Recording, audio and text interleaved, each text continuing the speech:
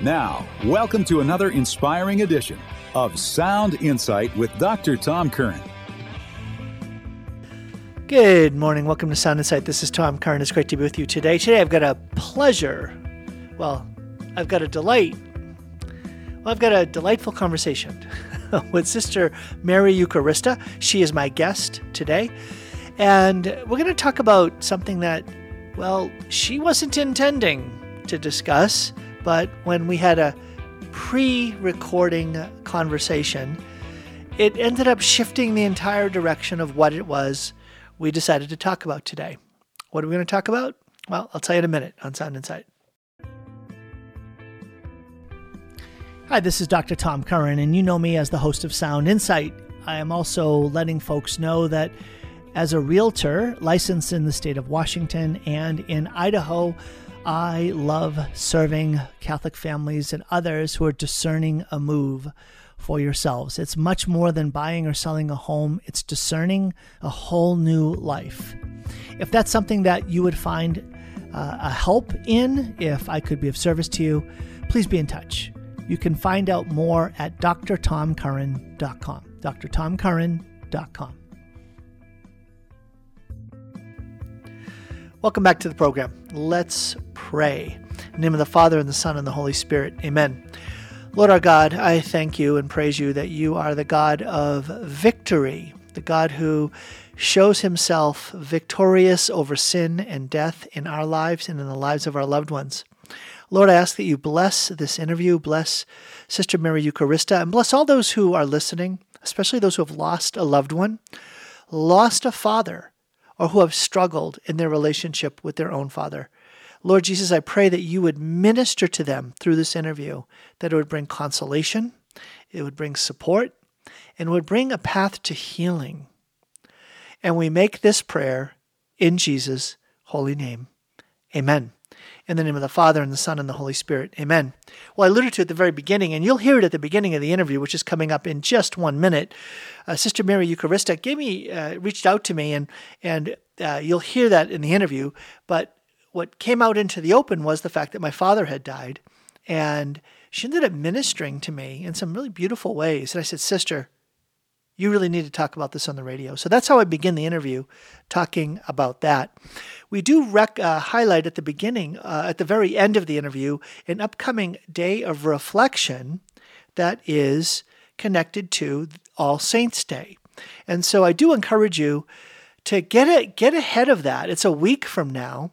And so to be thinking about, what will I be doing to honor the Lord for the gift of the saints? Well, if you're in the Spokane area, at the Immaculate Heart Retreat Center, Sister Eucharista is leading a day of prayer and reflection. And so I do encourage you to check that out. It's at ihrc.net, ihrc.net, the Immaculate Heart Retreat Center.net. All right, let's get into the interview. Well, I want to welcome to the program Sister Mary Eucharista. Sister is a sister. She is a religious sister. She's a consecrated religious of the Sisters of Mary, Mother of the Church. Welcome to the program, Sister. Thank you very much, Tom. I'm so happy to be here. Yes, you are. You're here today when we're talking because of sister guilt. This was good. I like That's this. Right. The nun guilt. I like this. This was good. Yeah, you called me and you left a very gentle message that said, Tom, I've called 3 times and you haven't responded. I hope everything's okay. Oh, I felt just exposed. Oh, well, it wasn't intended, but if it happened, then thanks be to God. No, that's great. It's the joke in the seminary was what's the hierarchy in the church? You've got the lay people and deacons and priests and monsignors and bishops and cardinals and the Pope and then nuns. Oh, I did not know that hierarchy. You've never heard that before? Well, I must never have gotten that memo because you'd never know it. But, I just know that I'm the spouse of Christ. And as they say, Mary is the neck that turns the head of the mystical body. So I would like to be like Mary. And if that's what can happen, thanks be to God. Yes. Yeah, it's so funny. I get a lot of voicemails, but when I hear your voice, I sit up a little straighter. I'm listening. I'm Oh, like, and how do you like that after 23 years of teaching high school? I never even touched a kid, never carried a ruler. The only time I ever used a ruler was for measuring, and it was, I used to joke about that. And I'd never let the kids take a picture of me with a ruler because I just didn't want the yeah.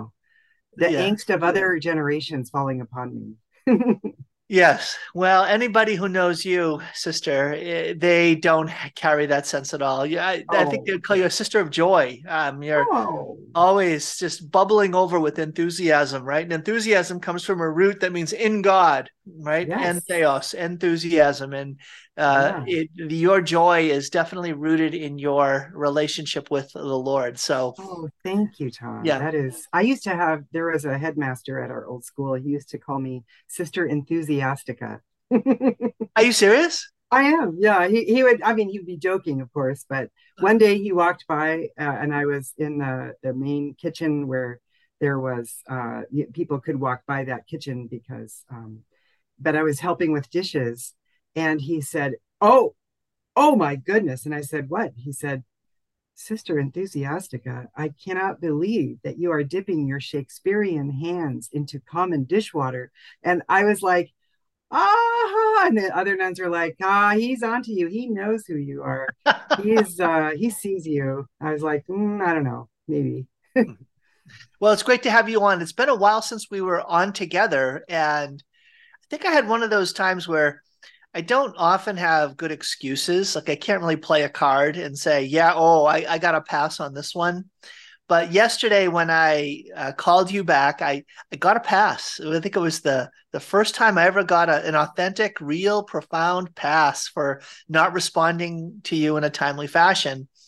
And you started to then talk, and I'm like, sister, I know we're going to be on together tomorrow, but we need to talk about this, and not only the thing that you've been waiting to talk about, which are the angels and archangels in anticipation of the coming up of All Saints Day. We missed the feast of the angels and archangels, but we'll still talk about them and do so in the light of the upcoming beautiful solemnity of All Saints Day.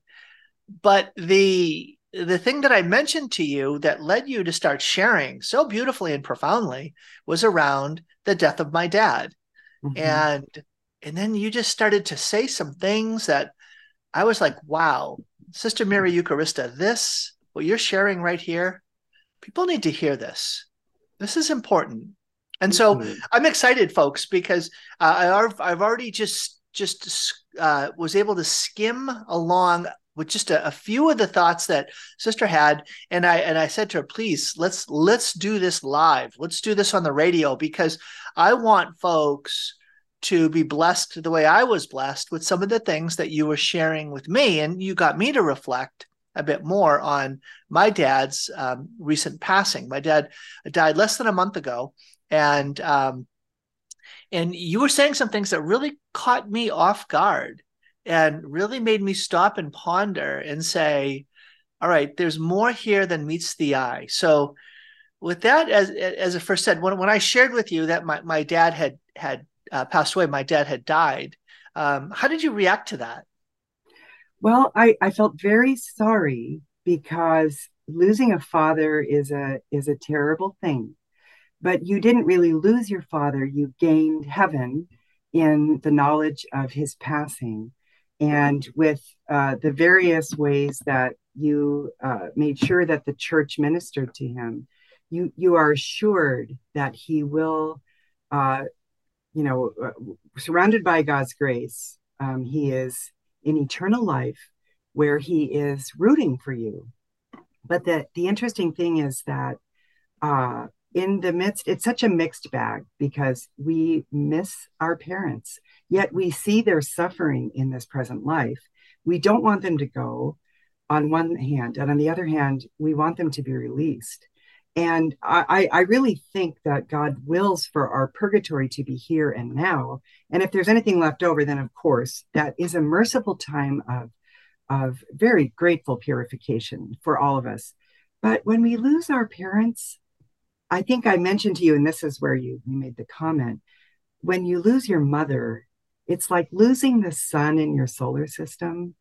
And when you lose your father, it's like someone has taken the ground out from under your feet. And even though I loved my parents so equally, I think was I I I was closer to my mother, but I wept more at my father's passing because the losing of a dad, whether you're a son or a daughter, it doesn't matter. He is vital to your makeup. And without him, you would never have gotten into this world. And he is necessary for you to have lived a normal human life. And if people were robbed of that in their childhood or even in their adulthood, they are they've lost someone that is a link to this earth in a way that centers us, grounds us, and makes us the human beings that are not crazy. You know, I mean, I think without a father, we are very ungrounded.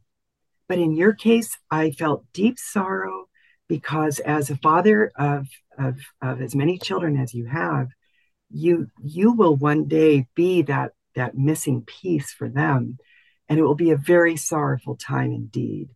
But for the losing of your father, this time of sorrow is very real. I don't think we can get it. We can't capture it at first. So we may spend years weeping or wishing we could weep for the loss of a parent.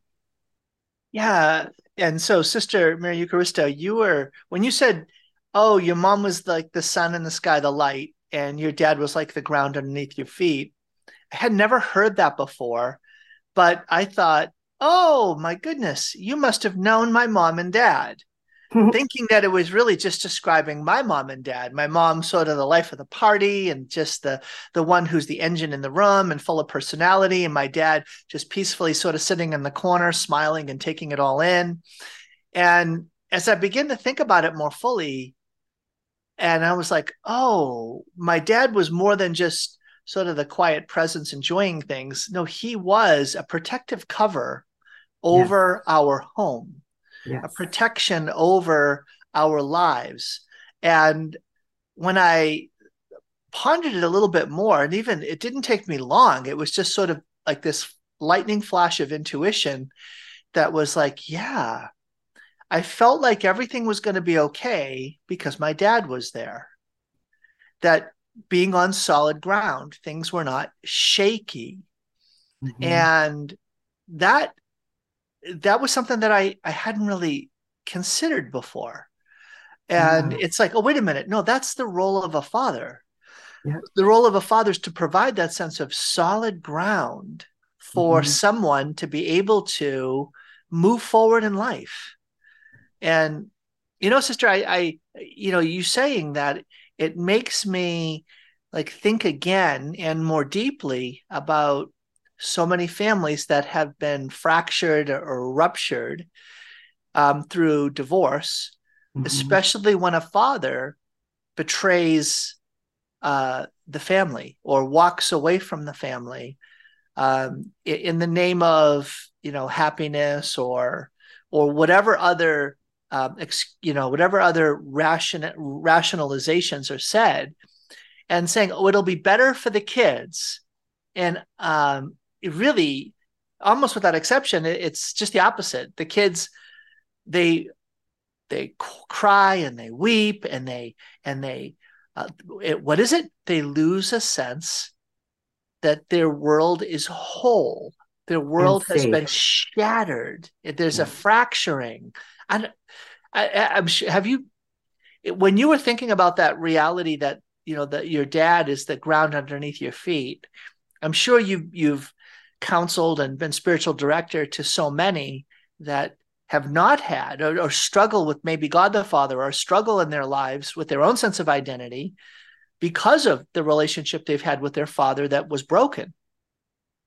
When I said that, I was thinking, I think I was commenting on the fact that I cried more for my father in his passing, and he's been gone longer.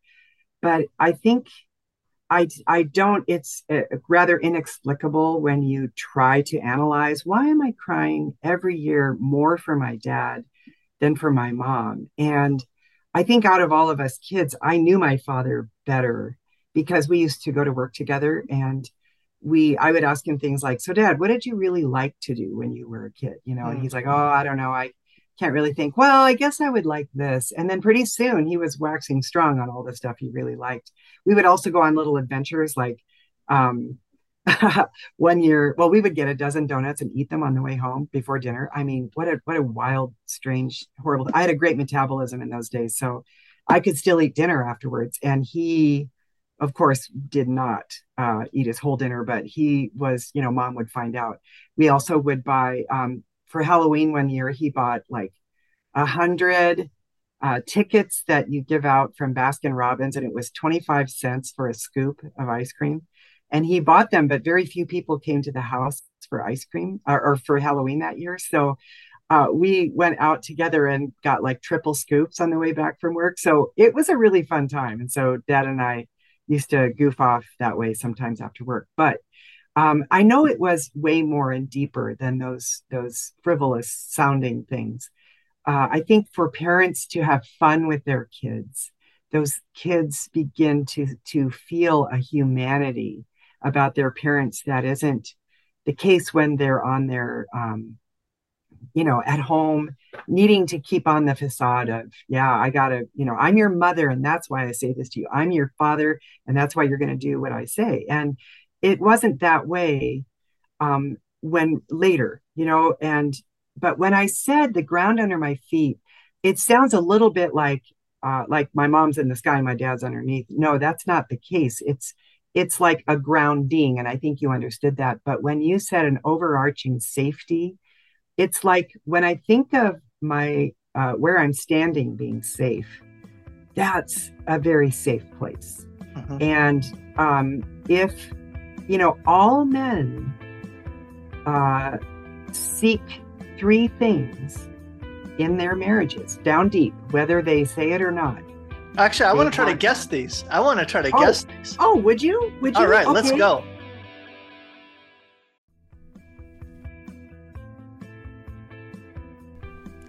Hi, this is Dr. Tom Curran, and you know me as the host of Sound Insight. I am also letting folks know that as a realtor licensed in the state of Washington and in Idaho, I love serving Catholic families and others who are discerning a move for yourselves. It's much more than buying or selling a home. It's discerning a whole new life. If that's something that you would find a help in, if I could be of service to you, please be in touch.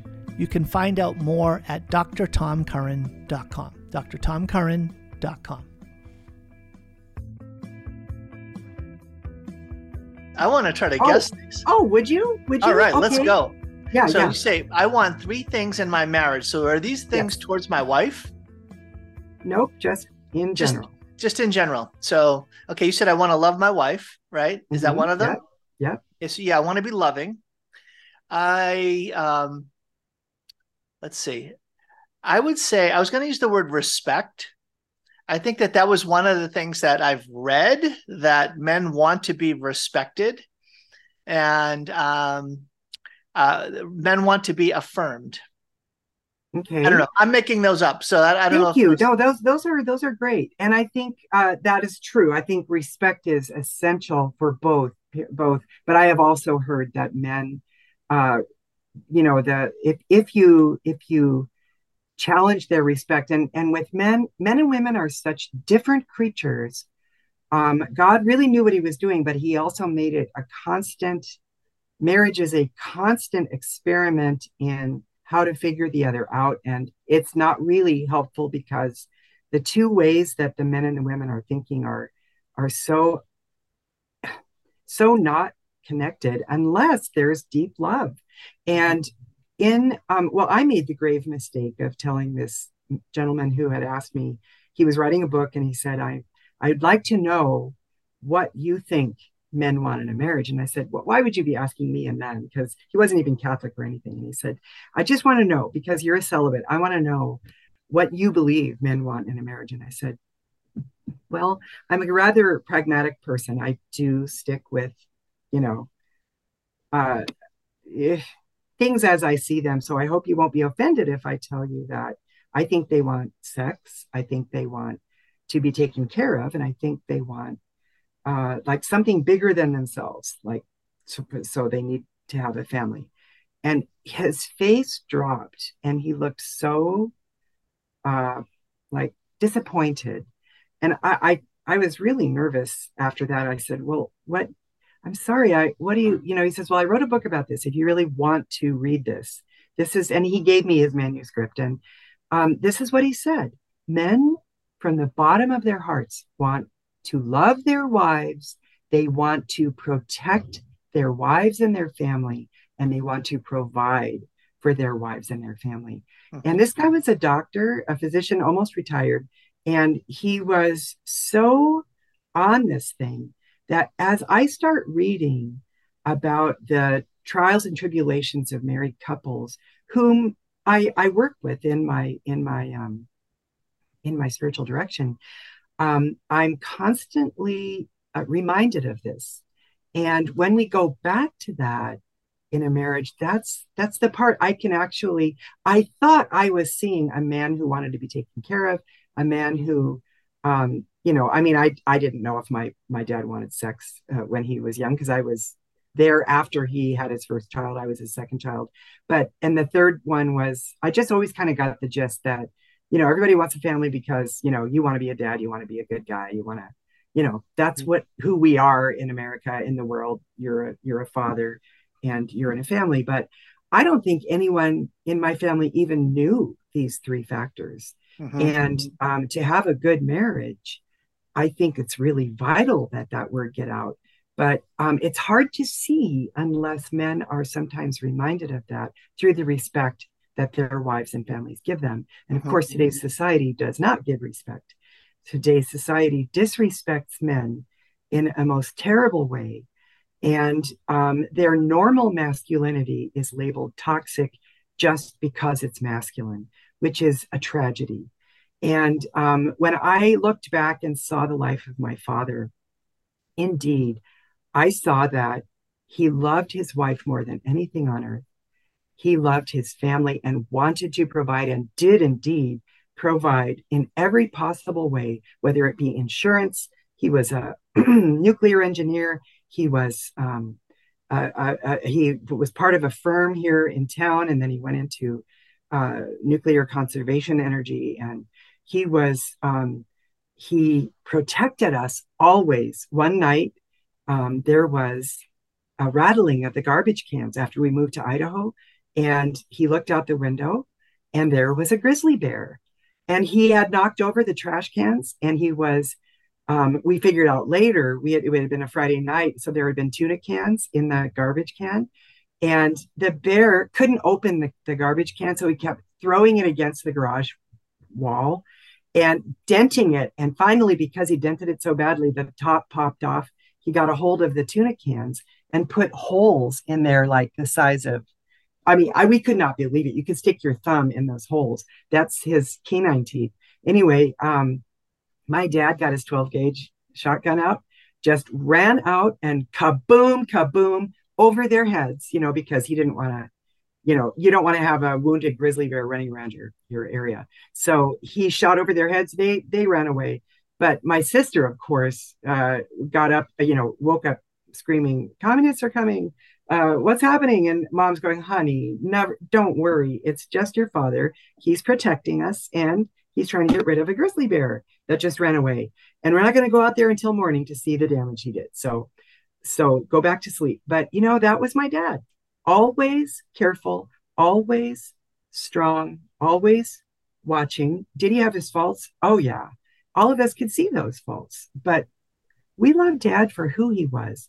Every one of us wept at his death. And this is a man who was foremost and firmly a man of God and a Catholic and a family man, and a man who wanted to just love his wife, protect his family, and provide for them. And he did that. And every man, I give kudos and praise and blessings from God the Father to every man who replicates God the Father on this earth, because we need to love our men, and we need to give give God the Father kudos too, and recognize the joy of being fathers. And I've got many more things to say about that, but you, I'm certain, want to say more about this. It's your Oh, dad who died, so no, I love it. yeah. You've got me thinking and pondering and sort of like aligning it with the sort of the insights that I've come to and that I've pondered and were taught to me. What's kind of mysterious is the fact that we as a church have not done a good job of really forming in the minds of young men as they approach marriage what their mission is, Yes. specifically towards their wives and families. Yeah. And then the same could be true of wives as well. But Totally. I can remember it was, I don't know, maybe 6 to 8 years ago where I started hearing these talks on marriage that were opening my mind to some of the riches in our tradition around what does it mean to be a man who is also a godly husband and father. And the three words that I've come up with that I think map somewhat against your three, the provide and protect are two of them. The third one is Mm-hmm. lead. That Mm. that a husband and a father is called to lead, provide, and protect. And so when I would use that love, that when you say, what is your mission? What are you to do? That would come under provision. You provide love into the home. You're providing those other good things, and love is one of the first among those things that you would be providing. So Dr. Tom would slightly adjust Dr. whomever that was writing that other book and say, love, provide, and protect is really good. I would shift it a little bit and say lead, provide, and protect in terms of what we're called to do.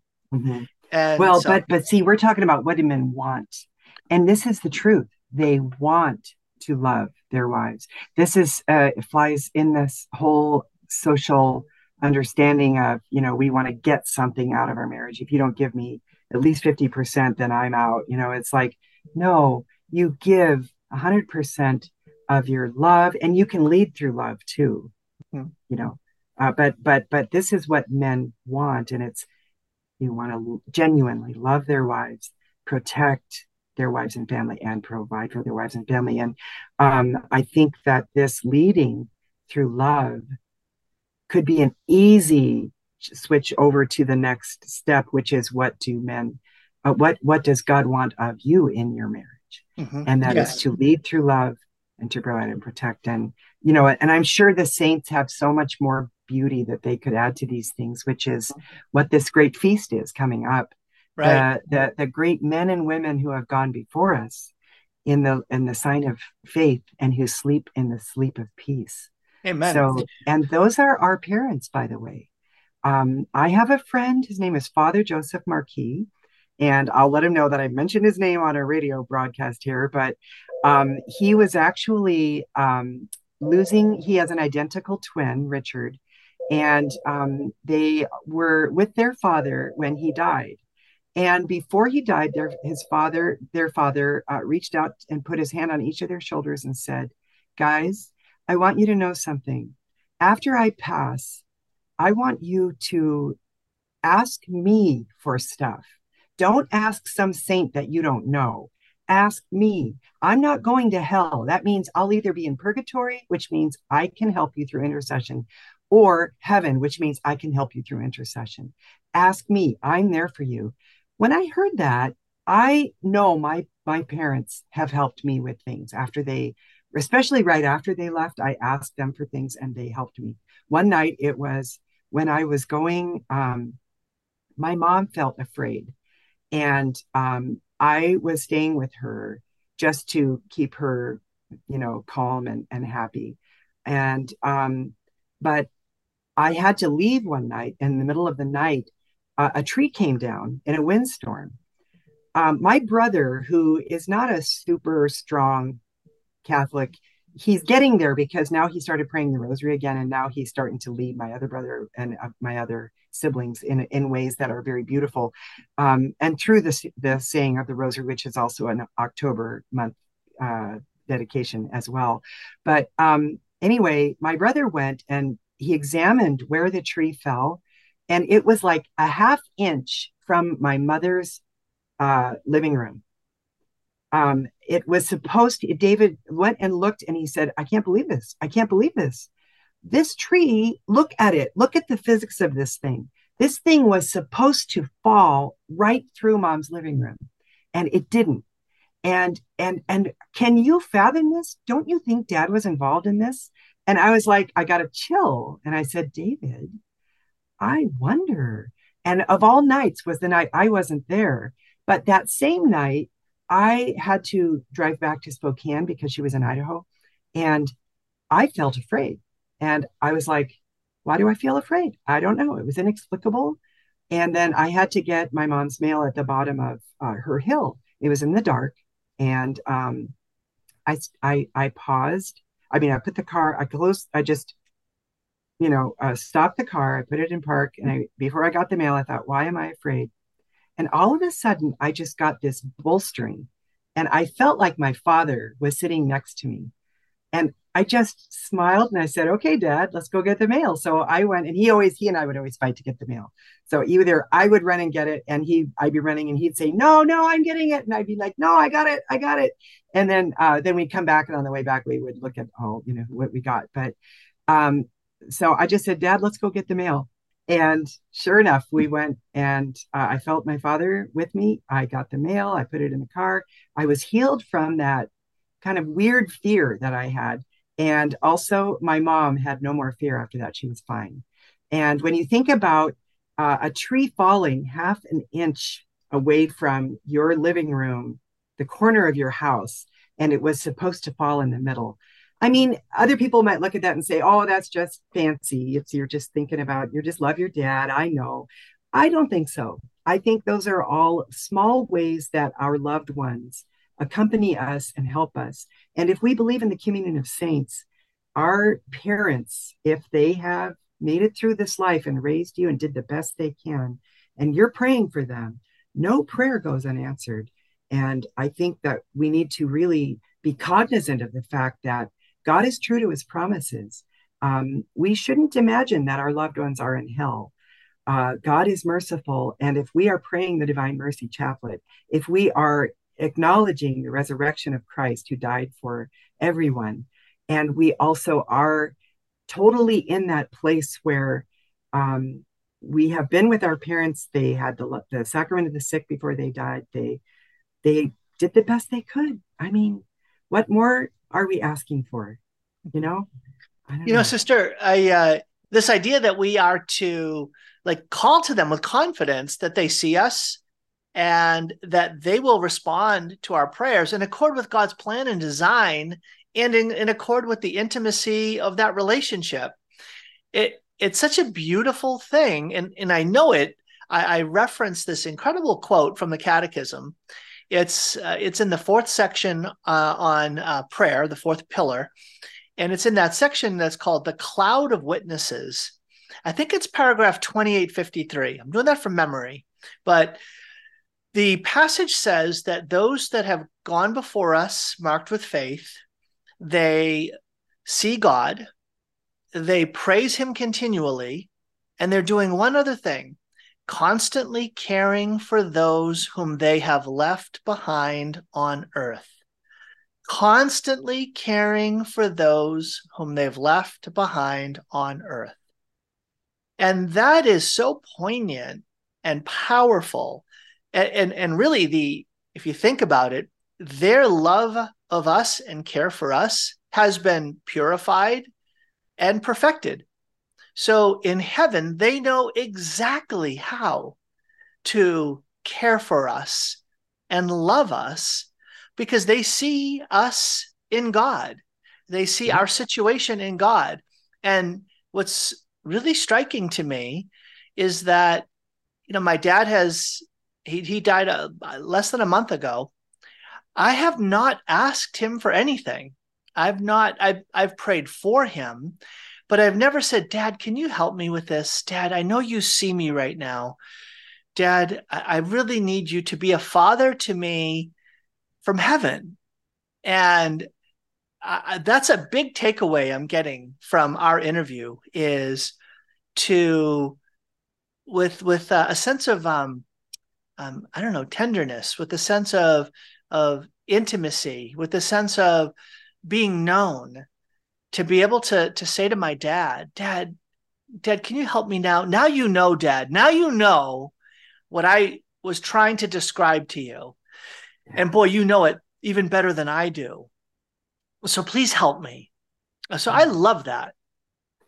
I think it's also such a reflection of the the way that we speak to our God. You know, if we could talk to our dads, sometimes I would need my mom there, and sometimes I would make sure my mom wasn't there, because I could usually ask my dad for things like money without any problem. But sometimes if mom was there, she'd be saying, you get your allowance, you don't need to ask your father for money. But I usually could work deals with my dad, and See, he that's not just in enjoyed. our family. Boy, everybody goes to dad. No one goes to mom in my family. The text Oh, messages, the private text messages, Dad, can I have $10? I'm going out to dinner with my friends. And oh, they only go to dad. They do not go to mom. That yeah. is Well, so funny. and I didn't so much ask for just like $10. I would be more like asking for a hefty sum for me, for important reasons. And the important reasons, my mom probably could have said, "Honey, you're working, use that." And but I was, I knew Dad would give it to me, and there were certain things that I could do to have Dad. And Mom would sometimes come in on that and say, "Oh, you're just, he's wrapped right around your little finger. I can see this. Carl, you're always letting her have the things she wants, and I guess that's just up to you, isn't it? So you need to figure it out." Anyway, my mom was also very kind, and of course, her purse was where we usually went when we were younger. But if our parents love us so much, even aunts and uncles, like I love my nieces and nephews so much, and I sometimes will hold them and say, if I love you so much and I'm just your aunt, think how wonderful it is to be held by God, to let God love you. And when I'm thinking of my mom, when I'm thinking of my dad, I'm thinking of, I asked them stuff, and it was like the training ground of me going to my God, Jesus, oh my goodness, you're my husband. I need this for this person, or I need this for me, or I need this for that family that's devastated. Can you please help me? And then I'll say, hey, Mama Mary, you're my mother in law and you're my mom. So I just need you. Can you please help me? I place this in your immaculate heart. Please let this be okay with his family. And these are all ways, when your parents went into your room at night and said, good night, honey. We're just, you want a good night kiss? Okay. And then blessing. And it's like, as soon as they went out of the room, Mom, leave the door open just a little bit. Dad, can you leave the light on in the hallway? And it's like, sure, honey. Okay. Night, night. And then they're blowing kisses as they're walking away. And, this is, I remember just cozying up and thinking, I have the best parents in the whole world. I am the luckiest girl in the whole world. And if that isn't a training ground for how we are to feel with the Lord, I don't know what is. Our parents are complete reflections of the Father, the Son, and the Holy Spirit. And this is where, if our parents are still alive, we can still get this going with them. And they need us, especially as we get older. They need us. I mean, I'll let you in on this one, and then I'm going to tell you about something about reflective listening with my mom. Oh, okay, great. Well, you should let me in. I thought you were going to tell me a secret.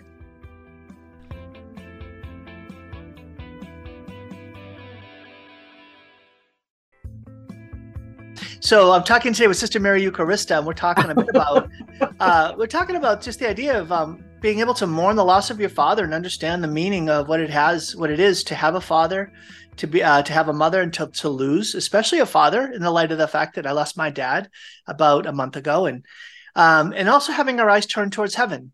And somehow the intercession of the saints gives us insight into the tender relationship with our Heavenly Father, with the Blessed Trinity, and how the Blessed Trinity longs to be so near to us and to bless us with such beautiful gifts. And the saints are among those gifts. The angels are among those gifts. And so I know, Sister, that we're going to be shifting around to talk about a day of reflection you have coming up on All Saints' Day, because we don't want to miss out on this beautiful solemnity that the Church gives us in her wisdom to honor all of the saints and all souls on such beautiful feast days that connect us even more fully to heaven. So Sister, you are going to mention one more story, and then I want to make sure that we have a chance to talk a bit about All Saints' Day coming up and preparing ourselves for that, and how you can be a blessing to so many folks who are listening and watching on All Saints' Day itself.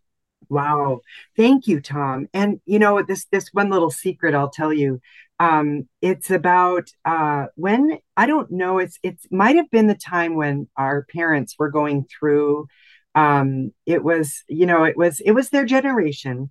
And in many cases, they never got to do the things they wanted to do. They were always, dutifully responding to the needs of others around them, following through on what is needed by the family, following through on what is needed by the husband or the wife, and always laboring for the family. And in their old age, at least with my mother, I have found so many people who have trouble talking to their mothers and not feeling, I think our mothers, for the most part, at least in my generation, our mothers never felt really heard, or had a very difficult time feeling heard. And when I didn't know that. I thought my mom was the most vocal of our family. And, dad would joke about things like, if mama ain't happy, ain't nobody happy. And, if mama's word, well, go ask your mother, and then you can see, we'll see if you can do that thing, whatever it is. But I always thought mom had complete and undiminished power in our family. But as it turns out, I found out that we were fighting a lot when she was getting older. And I just couldn't figure out how we could turn something so ordinary into this argument. And I finally started crying, and I went to therapy, and I was asking my therapist, I just want my mother and me to be fine before she leaves this earth. I don't want to have us fighting. I hate the argument. It just seems like every single time I get together with her, I go to clean her house and to make her a meal, and we're just fighting. What is that? And he says, well, give me an example. I said, well, it's like she was reading something in the Coeur d'Alene Press about, or the Spokesman Review or whatever, about the wolves getting killed. Like the wolves, they're killing the wolves, she says. And I said, oh, Mom, they're not killing the wolves. It's like they're trying to defend livestock. Maybe think of it that way. And then pretty soon it was just like a cold silence reigns over this whole thing. And I was like, what did I say wrong? And she said, you didn't say it wrong. It's just, I just can't talk to you sometimes. And I was like, really heartbroken. Anyway, the therapist is listening. He said, perhaps it would help to practice reflective listening. And I said, what is that? He said, well, for example, when your mom says they're killing all the wolves, instead of saying, no, they're not, because she's perceiving that as I'm wrong and you're right. Instead, you could say, oh, I'll bet that just feels horrible. And I'm like, she'd get it right away that I'm putting it on. And he said, but do you have to put it on? Maybe just try to feel what she's feeling right now. And I was like, okay, that's a smart idea. So I went, the next time I went to see her, I brought another sister with me who I had told this story. And she said, well, I'll listen in and see how you do. So Mom says, oh, for goodness sakes, they're not they're going to make a law to outlaw all the pit bulls from being in Coeur d'Alene. And can you believe that? And I said, wow, Mom, that's awful. And she said, right. And she turns around. Now, normally she would, it's like she already expected an argument from me. So she would read the paper away from me. She would read the paper at the table with her back to me while I'm cleaning the kitchen. And then she starts to turn around.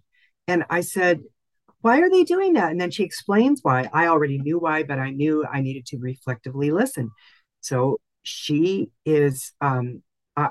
talking and she's getting passionate. And I'm saying, wow, mom, you're right. And then she turned all the way around in her chair and said, you're darn right, I'm right.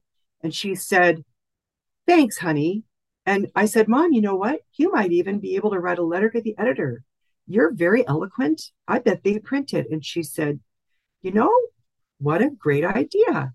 And she said, I think I will. And she went and got her pen and wrote herself a note, right? Letter to the editor about the pit bulls and the proposed law. And then she turned around and said, honey, so how are you doing?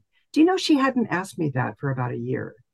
And it's because I was constantly putting her down. And I didn't know it. I thought I was helping her. I thought she had a negative attitude and I'll help her because I'll give her a positive attitude. Well, the only message she got from that was, you're wrong, mom, and I'll tell you what's right. And I tell you, if that isn't a lesson in how to practice charity, humility, to get my pride just in the trash can there, and also to know I am not the answer, and also to build empathy. And do you know when my mom died? Yes, we did have one argument during her death week, but I really believe she and I were good friends. And it's because I practiced reflective listening. And now mom knows what I was trying to communicate to her. And I feel her presence as well, in a sudden moment. And it's like a little angel wink. And it's like, oh my gosh, that's mom. And I have a story about that too, but I don't think we have time today. But it's a very eloquent story about my mother.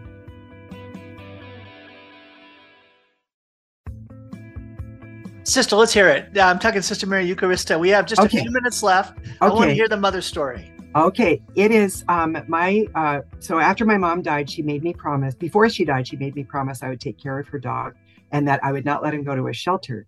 Now, this was a big dog. This was part husky, yellow lab, and wolf. So this guy needed special care, and he was pretty big and an alpha male. So Father Gaines's family allowed me to keep him with their family. They said indefinitely, don't worry about it. We got two nice big labs. Well, I said, well, this is a really alpha male. He had those two labs on their backs before you could say, as they say, Jack Robinson, this dog, and it wasn't working. And I thought, what's going to happen? I finally realized I think I'm going to have to put him down because I had already checked. I had friends going door to door. I had friends doing emails, trying to get this dog a home. And I said, St. Anthony, you've got to find me a place. St. Francis, find me a family that will work. And I would say, Mom, if you want Austin to go to a great home, you've got to help me find it. So I finally made the realization at Saturday Mass about a month after Mom had died. And these two women came up and said, Sister, what's wrong? And they said, is it your mom? I said, well, kind of close. It's my mom's dog. I'm going to have to put him down. And they said, why?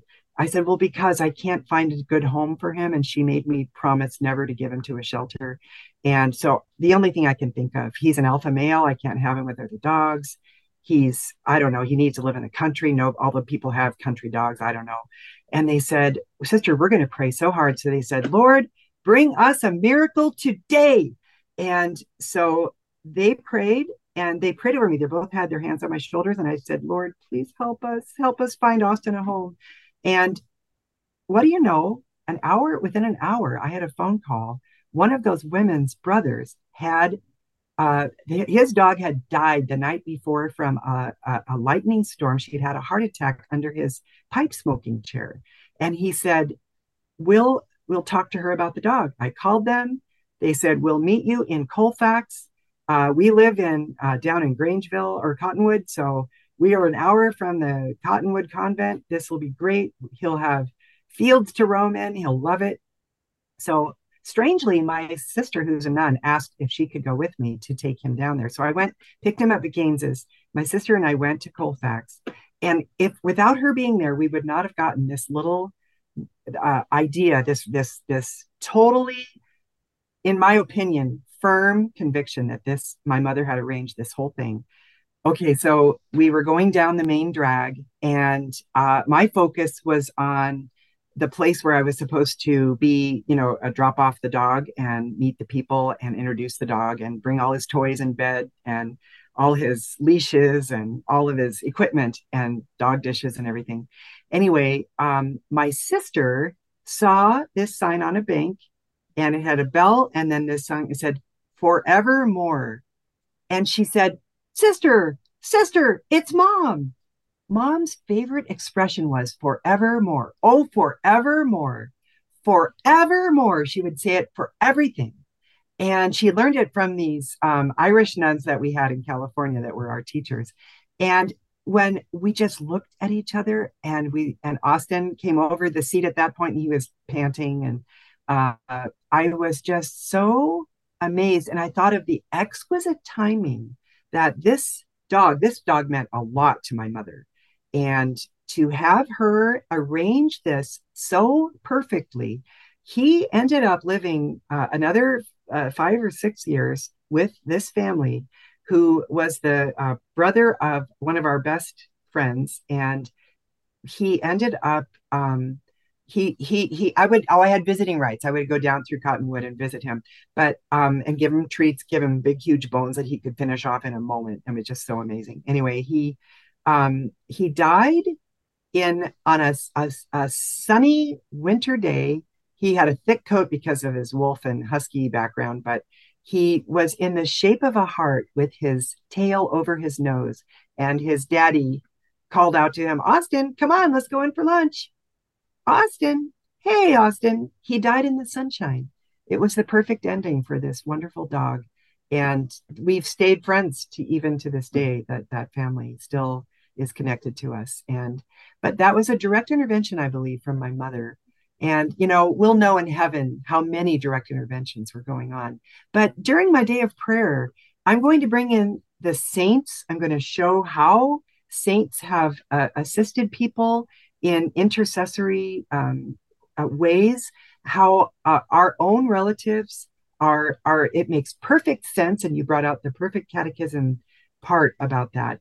And also how the angels are part of this mysterious journey we have towards heaven.